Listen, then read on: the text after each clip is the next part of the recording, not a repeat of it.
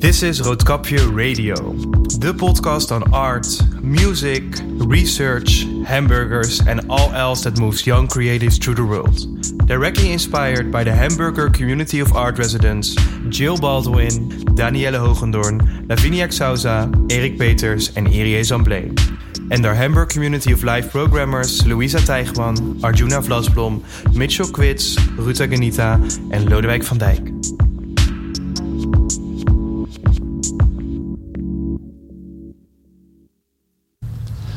Hi and welcome to Roodkapje Radio. This is podcast part 4, The Fairy Tale, in which we move deeper into the protagonists of our current program, Once Upon a Time. My name is Menno Vuijster. I am the head of the Hamburg Community of Art, Roodkapje's Artist in Residency program. And joining me today are Hamburg Community artist Danielle Hogendoorn and playwright, writer and transmedial expressionist Tommy Ventevogel. Welcome. Hello. Hello, yeah. Can I ask you to introduce yourself briefly? What is it that you do? Let's start with you, Tommy. Yes, well, you already gave me a lot of credits by introducing me with so many titles, of course. But yes, basically I'm a playwright and I studied writing for performance. And what I always say is I write for and then I sum up all these things in my life that I do. Because writing is at the base of a lot of stuff. And yes, in this case, I'm also writing a fairy tale, of course, but also I write for a graphic novel and I write for plays like theater companies across the country that need a writer because they can't fix their head around the subject, so they need a professional. And yeah, that's basically what I do. It's very broad, but writing is the center. And this was your first fairy tale? Well, that's an interesting question if it is. I'm writing a lot of things based on fairy tales or reflecting on fairy tales, but when something is a fairy tale precisely is always a little bit of the question. Well, yeah. Let's go. And you, Danielle? I'm Danielle Hogendoorn. I'm a visual artist. Basically, started with painting. Now I'm multidisciplinaire, doing ceramics, drawings, murals, whatever. I studied at the HKU and graduated in 2014 and have been making a lot of art ever since. Started a residency at Roodkapje in Rotterdam, well, a year and a half ago now. Mm-hmm. And still doing that. And this is, currently I'm working on this with the collaboration with Tommy. So I think we're diving into that topic today. Nice, because that would be my first question is Tommy already gave a little bit away. You gave a little bit away, Danielle. But how did you end up together at this table today? We met on Tinder. No kidding. Yeah, that is how the art world is now like this, right? Yeah. Everything's like that. No. I think it's because I started this project. My work is very fairy tale like, so there's always a link to storytelling and fairy tales. Mm-hmm. And I think that's becoming more clear. As the work is progressing and developing, and now I thought let's do a show about fairy tales because it's nice to work with a frame like that, and I like to work within a frame or a topic. So for this show we chose a fairy tale, and also with the HCL, the Hamburger Community of Life, which is a group of programmers that we collaborate with, and it's also easy for them to work with. And I thought let's start with Once Upon a Time, and then like everything can happen. And then we came up with the idea of writing a fairy tale, and then we needed a writer, and that's how we. Hello. Hey. That's how we found Tommy. Yeah. Also, because I think Tommy and I are, we have a kind of the same view on a lot of things, according animal rights and animal well-being, and I think that's very important also in my work, and I think that's where the match started. Yeah. And I agree. So the match is basically, the topic is very close to my heart. Although fairy tales is not my regular job. So I normally write a lot of science fiction. But of course, science fiction could also be the blueprint for a fairy tale. But indeed, the work that Danielle makes really looks like the inside of my brain sometimes. That's cool. And that's super nice to have been asked to write a fairy tale. But then, of course, it's also a very difficult question, because what is a fairy tale? It is a fairy tale, but it's also, in this case, a fairy tale where animals are the main focus.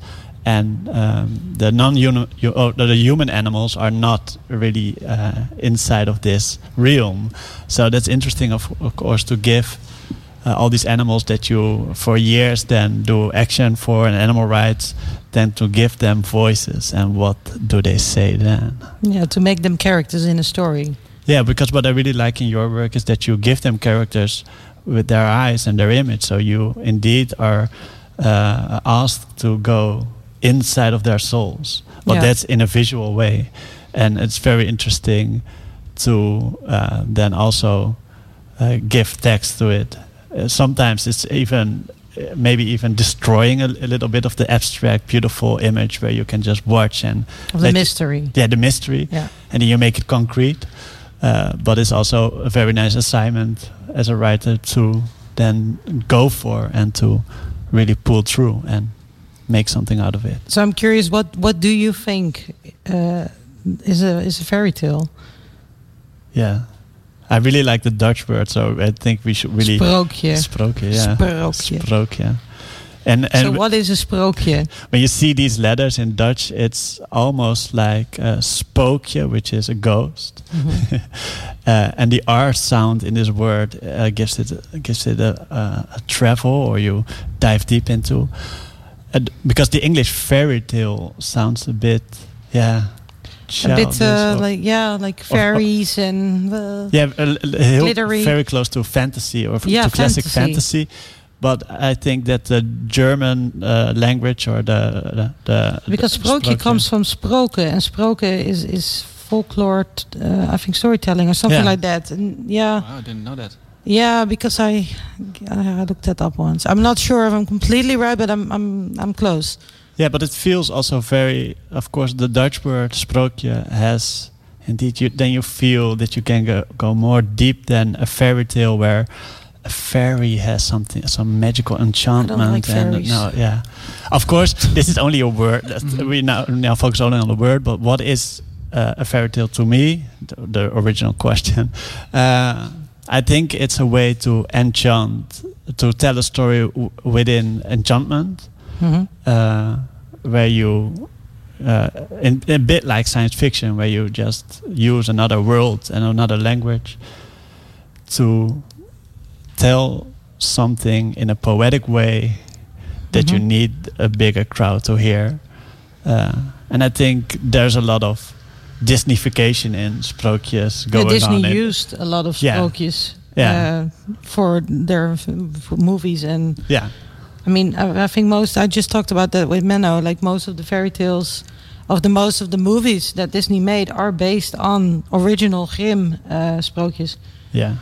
So, but mostly like the positive. The nice ones. The nice ones. Not the cruel ones. I think they should make a really gruesome one, like horrific. A real one. Yeah.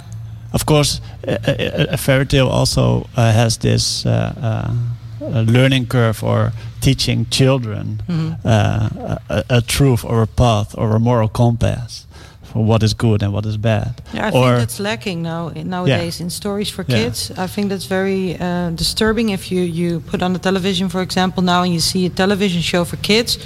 Like I used to grow up with Waterschapsheuvel and with Alfred Jodocus Kwak, which was quite cruel, but it had a very strong moral message. The same with the fairy tales that I've been read. And I think that's disappearing slowly into animated happiness and only happiness, and then colors and bang, bang, bang fast. Yeah. And we're losing a lot of the essence of a real moral aspect in that, I think. Yeah, it becomes a bit more superficial. Yeah. So it's all the layers and the multiple ways to read or to listen are disappearing, and it becomes easier. As if we think that children these days are stupid or getting more stupid and don't understand multiple layers or abstract thinking. Yeah. I feel also that it's disappearing, or we're too old and we don't. Well, I also think that there's not a lot of new fairy tales like being written. So do people actually write new fairy tales like you? Or is it out of fashion? Or is it just that the old ones are so good that we just keep reusing them? Yeah, of course, a fairy tale, because it's so childlike, or it is, and it's also old sometimes, it has this kitschy feeling, and I think the subject of kitsch will come back in this talk later, also concerning your work, but that will come later. But I think for writers, and for myself maybe also, it is a genre, it's genre writing that is not appealing to Why not? To a lot of writers to go in too deeply. Because it's too kitsch? Yeah, maybe, I don't know. For me, I think I mostly dive to science fiction, and science fiction also is genre writing, and it is also the narrative of a science fiction story can also very much be a fairy tale, of course, because in science fiction I can also write a moral compass, or show what a current moral compass in extremis will become. And but that's not your main concern. Well, if you write a science fiction, the moral compass is not the structure. Oh yeah. I think it's more about the But if I may ask, I mean, we're just discussing, for instance, as Danielle rightly said, I think, that a lot of the fairy tales that are still being read today are actually quite old. They're like classics. Everyone knows them. They're part of the collective memory. How do you navigate the challenge then to write a new fairy tale? Because of course, on the one hand, yes, it's genre writing, so the structure of it is quite clear on forehand, and you have to sort of come up with the story to fit into that. But I also wonder that, I mean, whatever you write and you call it a fairy tale, it automatically relates to whatever is already out there. So how do you deal with that? Yeah, that's an interesting question. Also, because it is such a famous writing palette. You can use these archetypical sentences. Of course, this entire program is already called Once Upon a Time, and you have these classic things that you can put into it, like archetypical sentences that I, in the end, didn't really use much. Well, the forest. Yeah. We used it, but we both used the forest. It wasn't really my decision or your decision 100%. It was like, the forest might be the place where it all takes place. I think it has the forest is always very mystic environment. So also because I live very close to a forest now, and I don't know. It's as soon as you step into a forest, it's a fairy tale. Yeah. So I think that's always a nice starting point, but it's very typical topics that keep returning in fairy tales. But I think also the animals, talking animals and animals with behaviorism that we can relate to. Yeah. To translate certain like problems, like what happened in your fairy tale. Yeah. I'm very intrigued by the fairy tales that are, but maybe because I'm intrigued by animals that have animals in it. Like the goose with the golden eggs, and like Cinderella has not Cinderella, Snow White.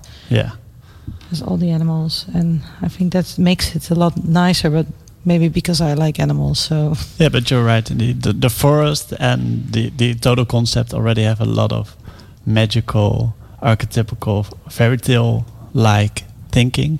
And what I also like is that I feel we're both now in the Netherlands, and I know from our flatlands that if you do nothing and the farmers will stop with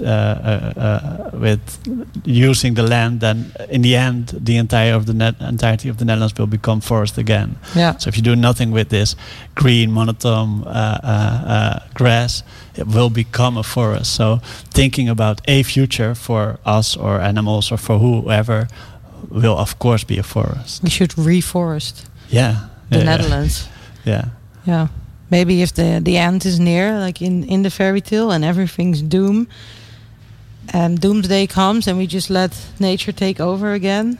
I think that would be interesting to see what all these buildings and structures would turn into a giant forest, and the animals will just take back their natural habitat.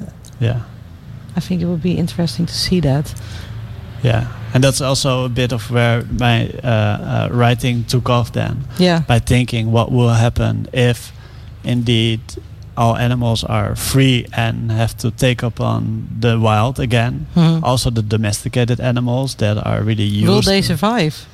Yeah, that's their question also. Yeah. That is their path now into this forest. And this is also very scary about the forest. Yeah. That they cross the line of the old protective or non-protective, because a lot of domesticated animals are really in a bad position, of course. I think my bad dog future. would die within 2 days. Yeah, and that was what I found very interesting, because if you look at all the animals that are domesticated by humans, then they have a new relationship with humankind, and they are all kind of happy and playful Mhm. and curious. So even if you go to a very big animal farm where there is like 1,000 pigs there, Yeah. still the pig will come to you with some, or look at you with some curiosity, Yeah. and they trust humans also. Yeah, because they're bred Yeah. for generations to become to puppify them, like Yeah. you name it, and make them more friendly. But we were taking away more and more of the instinct. But I think that's happening to people as well. We are being puppified and drifting away further and further from nature Yeah. and our natural instincts, and we're forgetting to like feel or smell or listen. And I think that's maybe where artists kind of like. But is this also why you are very keen on using animals in your work? Is that where that comes from? I think it also comes from my background as and my childhood for a part of it, because I grew up and I felt very close to animals, and I had animals, and instead of like playing with whatever we had inside, or as you see children with tablets and shit nowadays, like I had a little pony, and then the next year I asked for a pig, and it just kept. I felt really close to the animals. I could connect, and I still have that. I have the feeling that I can feel their energy or something. I don't know why, and that's what really attracts me to the animals. And I think people, like I said before in an interview, like drifted very far from that intuitive feeling of energy of each other, but also of their surroundings. And I think I don't know if that's because people started living closer to each other in areas where nature is very, how do you say that? Like far away. Like very Far distant, away, yeah. It is far away. Artificial and planned and scheduled, and the only way we enjoy a park is if we can get wasted on the only summer day with thousands of people in one fucking tiny part of a park. And then I'm like, is this really where we're going to? Like, and if you then see that people are getting burned out and stressed, and they take a walk in the forest, it actually it clears up their minds, and they become healthier. And of course we're getting more and more people on this planet.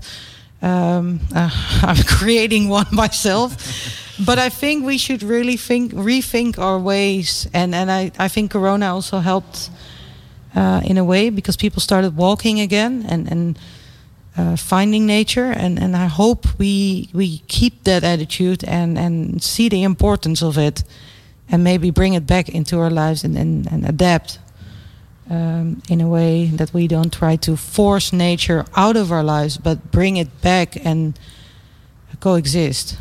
Mm-hmm. And Tommy, for you, because I know from Daniela, of course, that animals play a very big part in her work, like altogether, also in her personal life. I know a little bit about your personal connection to animals and animal rights in particular, but do they also, quite frankly, pop up in your writing, or does that really depend on what you write and what you write it for? Yeah, it really depends. So I don't have a lot of animals that become characters in my work, but I have a lot of characters who become beast-like or become animal-like, and they go back to this role of what is my impulse and what is my natural way of fitting in an ecosystem. So that plays a big role. So I try. This is my big difference between my writing and my activism. So in my activism, I only talk about animals mainly, and in my writing, I'm trying to keep away from this, because I also noticed that when it becomes one too much, then I become a predictable writer also a bit. Mm-hmm. So I have two compartments in my head, and animal rights is another one. But I agree, or I like what Daniela also said. I feel similar. Like animals are friends, or animals are a mirror to your soul, or a mirror or a glass into theirs. I know from animal rights also, if you say, because a lot of people keep saying, yeah, well, eating meat is natural and that is the way to go. Mm-hmm. But if you have a baby and you show them an apple and a pig, then they will play with the pig and eat the apple, and you never see a baby hitting the pig and killing the pig. We're teaching our kids to be friendly to animals, and then we feed them animals, and I really don't understand why we cannot see it for what it is, which is, it's like an Holocaust for animals. We should choose between or telling that we're friendly. It's mass murder. Or that we're all enemies. Yeah. But then we should learn the kids also this. But yeah, the natural instinct of both these domesticated animals as the humankind is to find friendship in each other. There's this new law coming up now. Did you read about that? Yeah. Of letting animals behave naturally. Yeah. But then I don't understand why we would let them behave naturally and then like breed them for consumption and then eat them in the end. Like, what's the point? Yeah, it's a very interesting law that we have. So the law is already a bit older, but this is new lines in the law.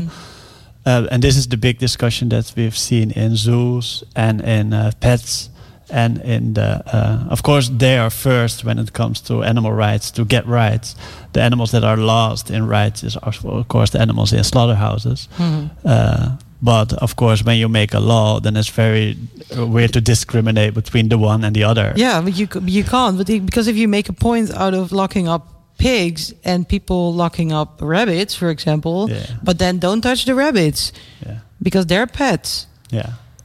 There's a word for this also. It's called what's the word? Speciation. Speciation. Or my mom does it. Discrimination and speciesism. Okay. So you can discriminate between species. So if you're born as a dog, then you have all these rights that you don't get when you're a calf. But it's so strange because my mother is a big animal lover. She claims. And then her dogs are like children. So one is even carried around in a stroller. And they sleep in a bed, but then one evening she started eating a meatball, and I'm like, but what's the difference? Yeah, you cannot call yourself an animal lover and choose one to be your friend and the other one has to be food. And this is something very I don't know where your activism started. I think that's very interesting to me. Like, how did this start for you? Yeah, it started. As a kid, I already felt a difference between animals that had like no life, so like a lamb, or like young animals, and I felt a difference. Like most of people that think, but all the other ones had a good life and then they die. Of course, now I know that's not true, but no. I felt this activism that but young animals should really get a chance. So I had this activism for that as my moral, ethical compass. But mostly I became acquainted to this field by environmental rights. So I saw this Cowspiracy documentary, and I thought that's not that old. That's quite recent. Yeah. Well, it is older than we think. But how old is it? 4, 5, 6 years ago. Okay. It is quite recent. Yeah. But all the other activism I got from Watership Down and Babe and Bambi. Yeah. Feeling on the Lion King. Well, all these stories are of course about. So the stories you got to see as a kid. Yeah. But this is not the stories that they're showing nowadays. No. Well, the Lion King still exists, obviously, but but then to come back perhaps a little bit to the fairy tale. It's interesting now that we go from a deep discussion about animal rights, and we're back now at Bambi and The Lion King, and we're moving slowly into Disney and into the fairy tales again. Like, I wonder if there's this kind of link between also Disneyfication on the one hand and the way we relate to animals, because yes, animals, we are taught they are friends, but we are also taught they are sort of magical creatures that can talk and that can enact all these stories that have a certain morale. And I'm kind of wondering, I still struggle to sort of figure out exactly, for instance with Daniela, how these animals all come to play a part in her work. It's mostly farm animals. Yeah, actually. and how also they come to embody also very human stories. I vividly remember your painting of the 2 rabbits, or of the 2 horses killing a rabbit in a car. That's a very human story in a way. In a Ferrari. Yeah, in a Ferrari. In a prancing horse Ferrari, yeah. That painting is called Horses on Ketamine, because ketamine was such a popular drug among my friends. But it's actually it's used to tranquilize horses and elephants and whatever. And then you have these 2 horses that sit in a car, and they're on ketamine. So it's basically they're in a trip and they kill a rabbit, and it's big. They drive a big red Ferrari. And I actually, it just came from the ketamine, and then I just started, and the horses become murderers of another animal, and they're very sorry and they're shocked. You can see them looking around in the car like, what the fuck did we just do? And I think that's where storytelling begins in a lot of my work and paintings. So there is just something that I think is weird, or and then I just let the animals translate it. And if animals tell it, it becomes fairy tale like instantly. Because if I would let 2 humans kill a rabbit in a car, we would just be like, oh, well, that happened again. But if 2 horses do it, it's like, whoa, but horses are, why would they kill a rabbit? And it become a strange setting. And I think that's something I like to play with in my work, to estrange the situation and turn the roles around, to make people think about what if we act like that, or what if animals act like that? Yeah. What if animals would act like us? What would we do then? What if they take over? What if they would kill us? What if they would hunt us? Maybe that's not so nice. And I think there's always some humor in it. So I try to do it in a.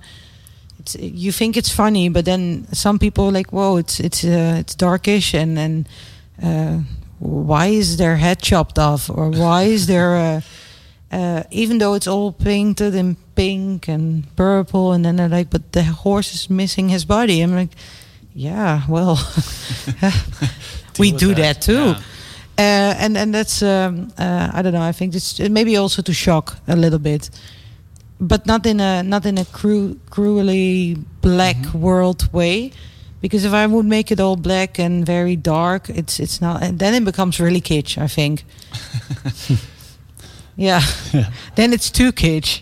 And I think you can play with kitsch, but you have to stay on a certain boundary. And now we're at kitsch. Yeah, super nice. And of course, what I hear a lot of people say when you talk about animal rights, they go back to the wild and show that in the wild there is no cruelty and there is no moral compass in the wild. Yeah. But that's interesting because that, of course, has its own place. Yeah. But I really like that you then do use the animal that is not known for being a mass murderer. If it would be a tiger, it would be too. That would be kitsch. Yeah, indeed. So it's interesting. You know, the paintings people do, like a lot of hobbyists, they paint savanna paintings or savanna animals, and it's instantly kitsch. Yeah. And I think that's because they paint the predators as predators, and it's always like, and it's very. I think farm animals are not that romanticized. They're just everyday animals, and we don't think they're beautiful or special because they are food. or smart. That's or also what smart, but a pig is smarter than your dog, Yeah, for indeed. example. So people don't. Yeah, but Yeah. that's so stupid. But that to justify this, they think it's one-dimensional animals. It is not smart animals. They're very dumb and they have no uniqueness. no. But this is what people learn by pets. There is this beautiful passage also in Jonathan Safran Foer's book, Eating Animals, where he quotes someone else, but of course now I don't know the name, but this phase where people started living closer to dogs and to cats is actually the moment where we start seeing, hey, well, all these dogs have personalities. Yeah. And you can even see after an action that they are grumpy or that they become Happy. excited or happy. And then you start seeing, oh, well, all these animals are individuals. Yeah. And there it becomes very interesting to also, because this is the same for factory farming and factory animals. They are all individuals. But in the narrative, the sector doesn't look at this way. Yeah, we don't give them faces or personalities No, or indeed. characters. And I recently adopted a pig that was in a very bad situation, and I called him Wim. And Wim is a character. Yeah.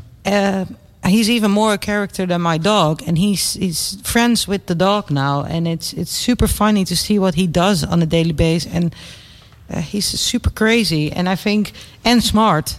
He's actually more smart than the dog. Yeah. And it's so funny to see that people completely look over that fact and romanticize all these beautiful predator animals in the wild, and that's all very special to us. And we go on safari, and then we watch a lion kill an antelope, and we're like, oh my God, this is nature. But then closer to home, it becomes, if someone, for example, would go to a pig stable, that's normal, right? Or we just don't look the other way. What do you mean by going to watch this? Well, people don't Yeah. watch it because it's we look the other way. Yeah. But if it's in the wild, we think it's nature. But what we are doing, what is that? Yeah, and a lot of people call this nature also. Yeah. So they say, yeah, this is natural. Yeah, but it To is do. not. Yeah, it's natural for us to act this way. Yeah, but it's made. Yeah. Indeed, it's domesticated, and that's what I also want to use in the fairy tale, to have all these problems as ingredients, Yeah. Domesticated versus the wild, or becoming wild, and what happens then if you see that the forest had its own rules of wildness, and there is you have to become less ethical, or you have to become wild, and you have to lose all this easy life because you're getting into the hard life, and what happens then? And I think if we would have to become wild, we wouldn't be able to provide. Most of the people would just die. I think we are so domesticated ourselves that we cannot provide in the wild. No, indeed, because the big story in our heritage is, of course, if we are gatherers. Yeah. But the story basically looks at this question as in we're more of gatherers, and hunting is like the extra to it. Yeah. And if we can't gather the edible plants or recognize the edible stuff around us, then hunting is not enough. Then hunting is very, very, very small, because we have competitors also in the wild of animals that are stronger and better than us. Yeah. The only thing that's for the human race actually made us once being on top of the food chain is that we're able to work together in bigger groups than chimps. So we can work together in a group of 150 people to make something out of it. And this, for chimpanzees, for instance, is too big of a group. Yeah, it's 20, right, or something. Yeah, so they have smaller groups with their own politics also. Mm-hmm. But they are way, way, way stronger. If you would have 20 chimps versus 20 people, it will be a total loss, a slaughter. Yeah. Humankind will not survive this. So no. but that is the only force that we have, because if you're without weaponized, of course, without fire weapons against a big ox or against a lion or even against a bull, I think we would lose. I think it's not a question. Yeah. So in strength, the animals are the winners. The winners, and on top of that pyramid. Yeah. I'm now doing this hunter series in my work, and I'm making all these paintings about the fox hunt. And I created these 3 big hunters and riders, and I think also like the hunting team is very interesting, because we think we have to keep the balance, but nature is completely fine with balancing itself. If we would just let it go, it would balance out. But we are restricting areas, we are restricting populations, and I think it's. I also really like the costumes. For apart from that, I think is all the costumes are. Even though it's such a horrible act, I think the ceremonial part of it has something very aesthetic. Yeah, but I think altogether it's quite a strange phenomenon, Yeah. in the sense that, I mean, even coming from the things that you just discussed, is the idea that what actually is then nature, because now if we discuss nature, it becomes sort of detached from what we do as humans. So we as humans are guilty of unnatural behavior, to the point where we celebrate, for instance, hunting foxes with no particular reason. But then I would almost ask the question, what does that make us? Because aren't we also still somewhere nature, or did we completely lose that? I think hunting for fun is more of we see it as a sport, and it's a game, and I think people like games, and we like to win games, and I mean, it's not a fair game. Not at all. Not at all. The fox doesn't stand a chance. There's 12 or 20 dogs, obsessed dogs that have been starved before they start hunting, and then we have these guys with giant horses, and we have guns. So also with the people that hunt on the savannah, for example, what's the fun in winning a game that you were never going to lose? I think that's a very interesting topic to reflect on. I don't know how you think about that. Then literally becomes a ritual. It's a ritual where the end is already set, and you already know the ending and the end picture that you take to your Facebook. It's the same like taking a photo on Instagram, right? And everything has to be the best and the greatest and the funniest, and we're showing all the best aspects of our lives. And the same with the hunt. We need this picture with this animal. Yeah. And the rest is just ritual or show off maybe.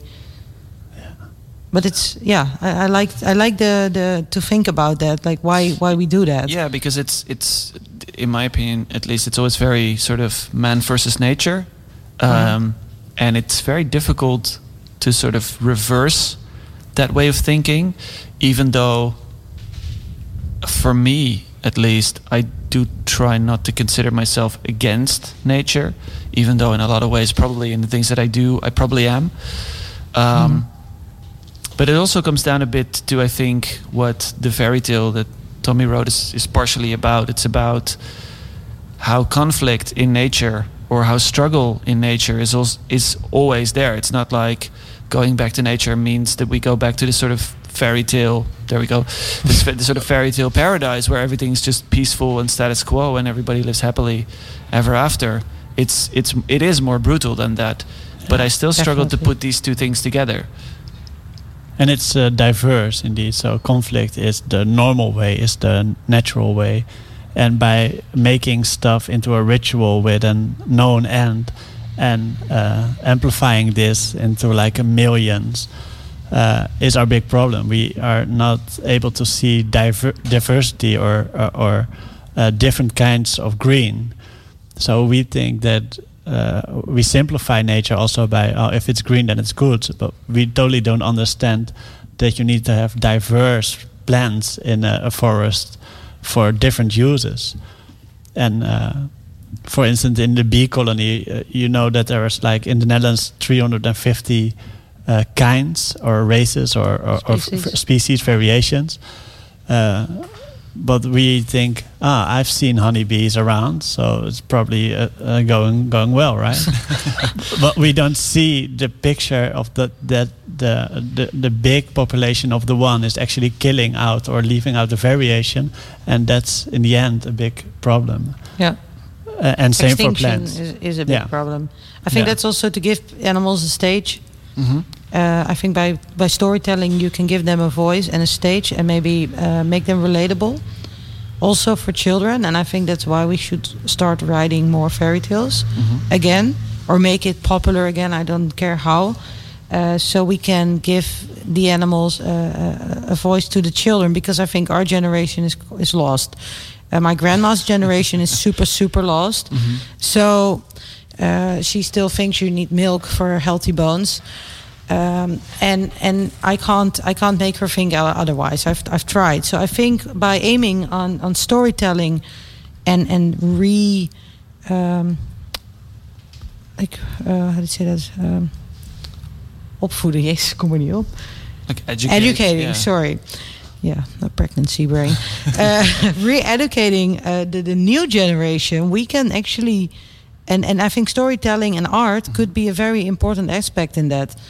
Because and I think in art it's less literal, and in education we can actually re-educate, and I think by writing a fairy tale like you did, or by making a painting, we can maybe reach some people, and I feel like that actually happens. So I think we should start a trend. What do you think, Tommy? I think I totally agree. We should start this trend. And storytelling is very powerful because stories stay with you, and images also. So this combination of stories and images, visual arts are really giving the picture to next generations, or to our generation, or whatever generation. Yeah, storytelling is key. I think that's where the sprookjes eventually originated from. Is that children were being told these stories by their caretakers or teachers or whatever examples they had. There's always a sort of educative. It's educative. More, like. Don't knock on the door of a candy house in the middle of the forest. Yeah, always a bad idea.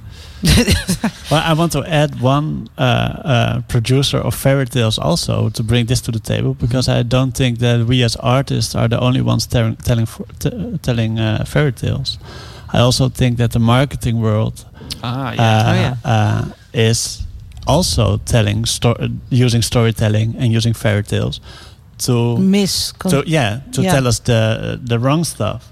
So we're actually now using the language again to set the facts straight. So and mislead people. Yeah, because if you see these trucks going through the city with like a massive amount of pigs in it, or you walk across to a butcher, you see smiling pig. Yeah, you see a smiling pig, or you see a pig even with a thumbs up, which is anthropomorphic visual aspect to make us think that they are happy.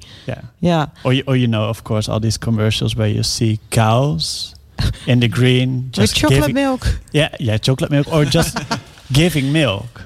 Yeah. So me as a kid, I always thought, a cow gives milk like dromedaris, or how do you call these? Like a camel. Like the camels, yeah. Like a camel keeps water within the body structure and the logical. I thought that to tap it for us. But for cows, then later on you learn you need to impregnate them every year, take her by the calf, and in Dutch there's a very nice word for this, uitmelken, so milk them until it's not possible anymore, and then make them pregnant again, and it's a very sick world if you tell kids every year. What if we would tell the real story? Yeah.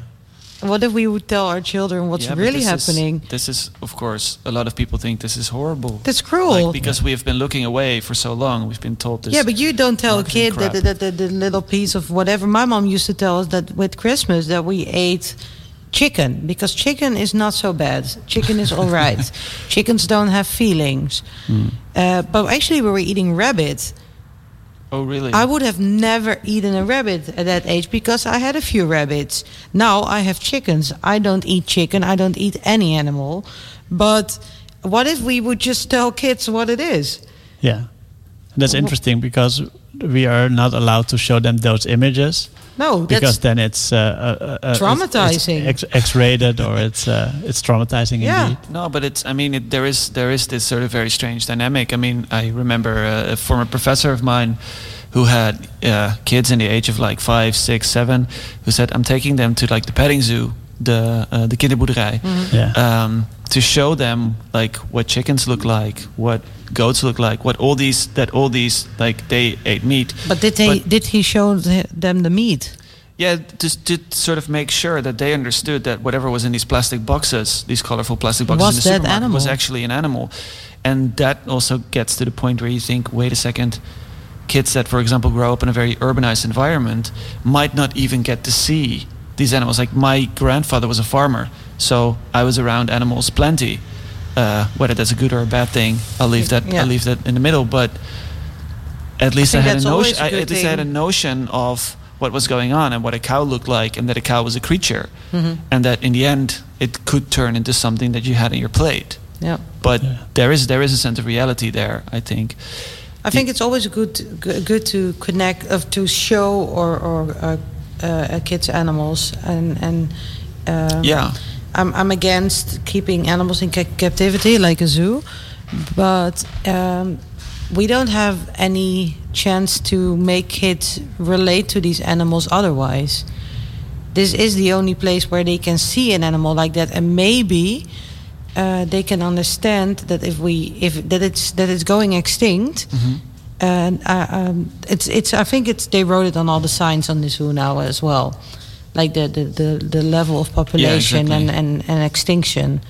Yeah. So in a way, it's horrible that they're in captivity in small cages, but maybe it's the only way to show people like this is one of the last living creatures that's still there, because like you had with the farm animals of your grandpa. Yeah, grandfather. Yeah. These kids are never gonna see a real elephant or a giraffe, and they're maybe just by not seeing it makes it less evil to let it go. Yeah, but the strange dynamic with the zoo is that essentially, I think, I don't know, maybe Tommy, you know more about this, but a big part of the population of animals that are currently alive in zoos were born in the zoo.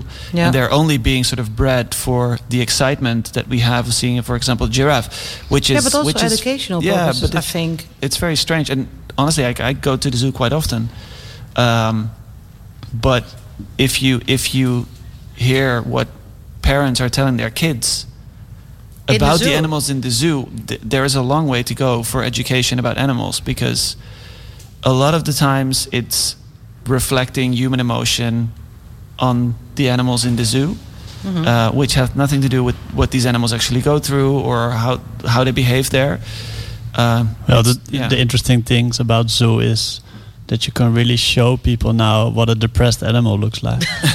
No, but really, I did volunteering work for the Jane Goodall Foundation, and I did some work at the gorillas in Blijdorp.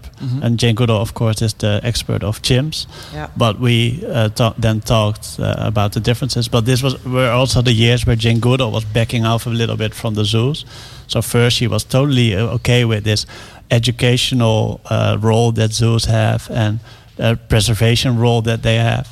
But Jane Goodall was like going away from this standpoint that she found it good, because in zoos we really see also with the gorilla population, Boquito, you see some moves that he makes and poses that he makes, you see depression.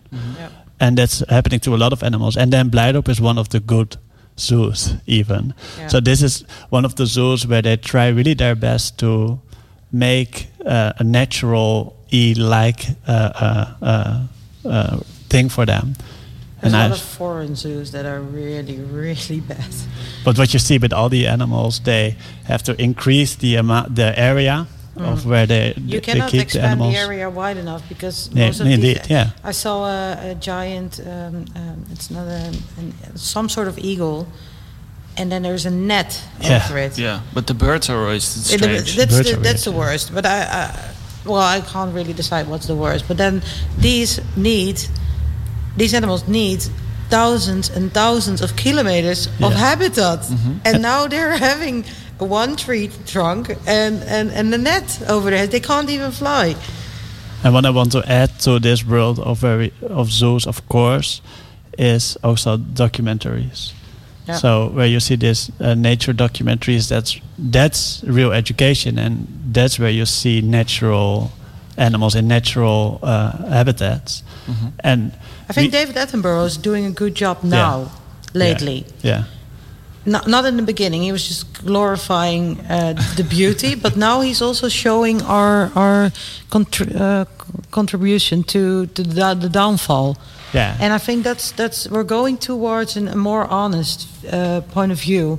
Yeah, first all these documentaries was aesthetics. Yeah. And now it is aesthetics within ecosystems. Yes. And that's way better than a zoo. And a zoo in the future can be more of a sanctuary, of course, where you keep animals that have been abused or had a horrible life. And dare tell the story, but also show the documentary. That are so domesticated that they can't go back. No, indeed. Because I went to Jane Goodall Foundation in South Africa, one of her sanctuaries, and they had one monkey, and my friend is an ecologist, and I went there with her. She's a super fan of Jane Goodall, and she's a blonde girl, and the zookeeper or whatever keeper, the sanctuary guy, told her to cover her hair. And she was like, why? Because there is one monkey that hates blonde girls. So she didn't have anything to cover her hair. She was like, just mind your head and don't go too close to the fence. And his name was Cozy. And the guy was like, oh, Cozy boy. And he was super distressed when he saw my friend. And he started running around, and he was walking up straight. And I was like, why is he doing that? And the guy told us that he had been kept in pens, little tiny jeans, and his hips deformed, and that's why he walked up straight. So he was running towards us straight, grabbed a stone, and threw it at my friend's head. We were laughing, but it's super. The monkey was so traumatized, and he had been kept in an Italian zoo, and his keeper kept him in a caravan and abused him, and it was a blonde woman. Yeah. So, I mean, the smartness of these animals, and it really shocked me. I was actually super sad leaving there. But, I mean, Cozy could have never been placed back into nature. Yeah. Because he would die. So I think that's maybe a nice... these people were very, very keen on making his life as happy as possible. I think in that way we can maybe incorporate sanctuaries and not zoos. Indeed, I totally agree. Yeah. But then all our domesticated animals, like where do we leave them? This is what the fairy tale was about. This is what the fairy tale was about. I mean, we're coming up at I think the last part of the podcast. To revert it back a little bit, because I'm thinking about, we've been talking about storytelling, we've been talking about rituals, we've been talking about sanctuaries, and we also talked about a traumatized chimpanzee who's throwing stones. I'm kind of wondering, because we've been talking about storytelling as a good way to educate people about how to deal with nature and with animals in a better and a more sustainable and a more friendly way. But I'm also thinking we're in this sort of context of art, and art is something that I would associate entirely with humans, more so than any other creature on this planet.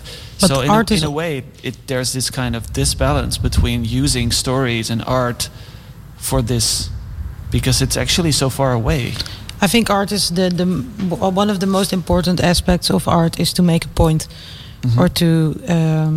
I think if you just make art because it's beautiful, that's not the point. I think you need to have a point. That's also what they teach us in art school. Like you kind of first few years, you rethink who you are. Why am I who I am? Why do I want to make this? Why do I make what I make? Where does it come from? So you ask yourself all these questions to make to give that your work a meaning, or not. Maybe a meaning sounds a bit. No, but there's a more layered. To have a point, or at least to have a point of view or an opinion. And we are being taught to rethink society, to rethink our role in society, to rethink who we are and why we are the way we are. And I think in this is very important to use this in your art, and not just. I mean, my grandma paints beautiful flowers, but I mean, I can go onto the street and look at them. I think the importance of being a good artist is to make a point. And to make people rethink or make people see things differently. And it doesn't matter how you do it, with humor, with fairy tales, but to open eyes. What do you think, Tommy? Yeah, I also think that this is a nice truth. And I always think about the word in Dutch that we use for a play. We call this a voorstelling. And a voorstel is, in English back, is a proposal. Mm-hmm. And what I really like to see art as to being a proposal to whatever. You can, of course, have different artists with a different worldview and a different art aesthetics or whatever they want to do. But indeed, making a point or doing a proposal is a very interesting way of thinking about art and releasing it to the public. Yeah. I mean, just looking at beautiful things is nice, but it's not enough. That's like the documentary of David Attenborough. Yeah, that's right? Beautiful. Very beautiful, but we're missing the point. Yeah, and there has been, the art history is rich enough of all these examples of that, like God is in nature, but also nature is art, and we have this. Mm-hmm. We have glorification. Yeah. And we've been through everything regarding arts, and now we're in this weird new phase, like ending postmodernism with our cynical way of world viewing, and we enter this metamodernistic age where we think, there should be hope, or the new sincerity could be added to art. And this is indeed the era where you can make points, do proposals. Well, sometimes you glorify things in a painting to show people this could be your fairy tale world. Yeah. To create this beautiful world in which we could live. So you can also make an example and use glorification like that, I think. Yeah, and I think we tried this also with Desire Path, now the title of the fairy tale and the exposition, of course. Indeed, it is a proposal. It is also something almost like science fiction, like indeed it could be like this, and then give it back to the audience. Yeah, how should we behave, or what should we make, or how should we change the system to work towards this new sincere dream that we show. Yeah, I agree. Very beautiful. Well, not even beautiful. A good point. Yeah, that's what it is. Thank you, Danielle. Thank you, Tommy, for your wise words. The exhibition Desire Paths by Danielle is currently on view at Roodkapje from Wednesdays to Saturdays until June 26th. And on June 25th, we have a very nice launch event of the Fairy Tale book written by Tommy, illustrated by Danielle and designed by Floor van Meeuwen. So that's not to be missed. Thank you also to Operator Radio for having us today. This was Roodkapje Radio, podcast part 4 with Danielle Hogedoorn and Tommy Ventevogel. My name is Menno Fuister. Thank you for listening and goodbye.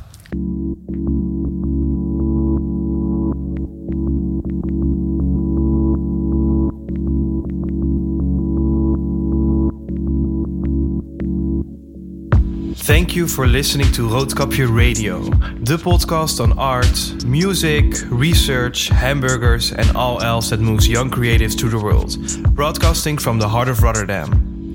Curious for more? Check our website and socials to stay up to date on new releases. Hope you tune in next time.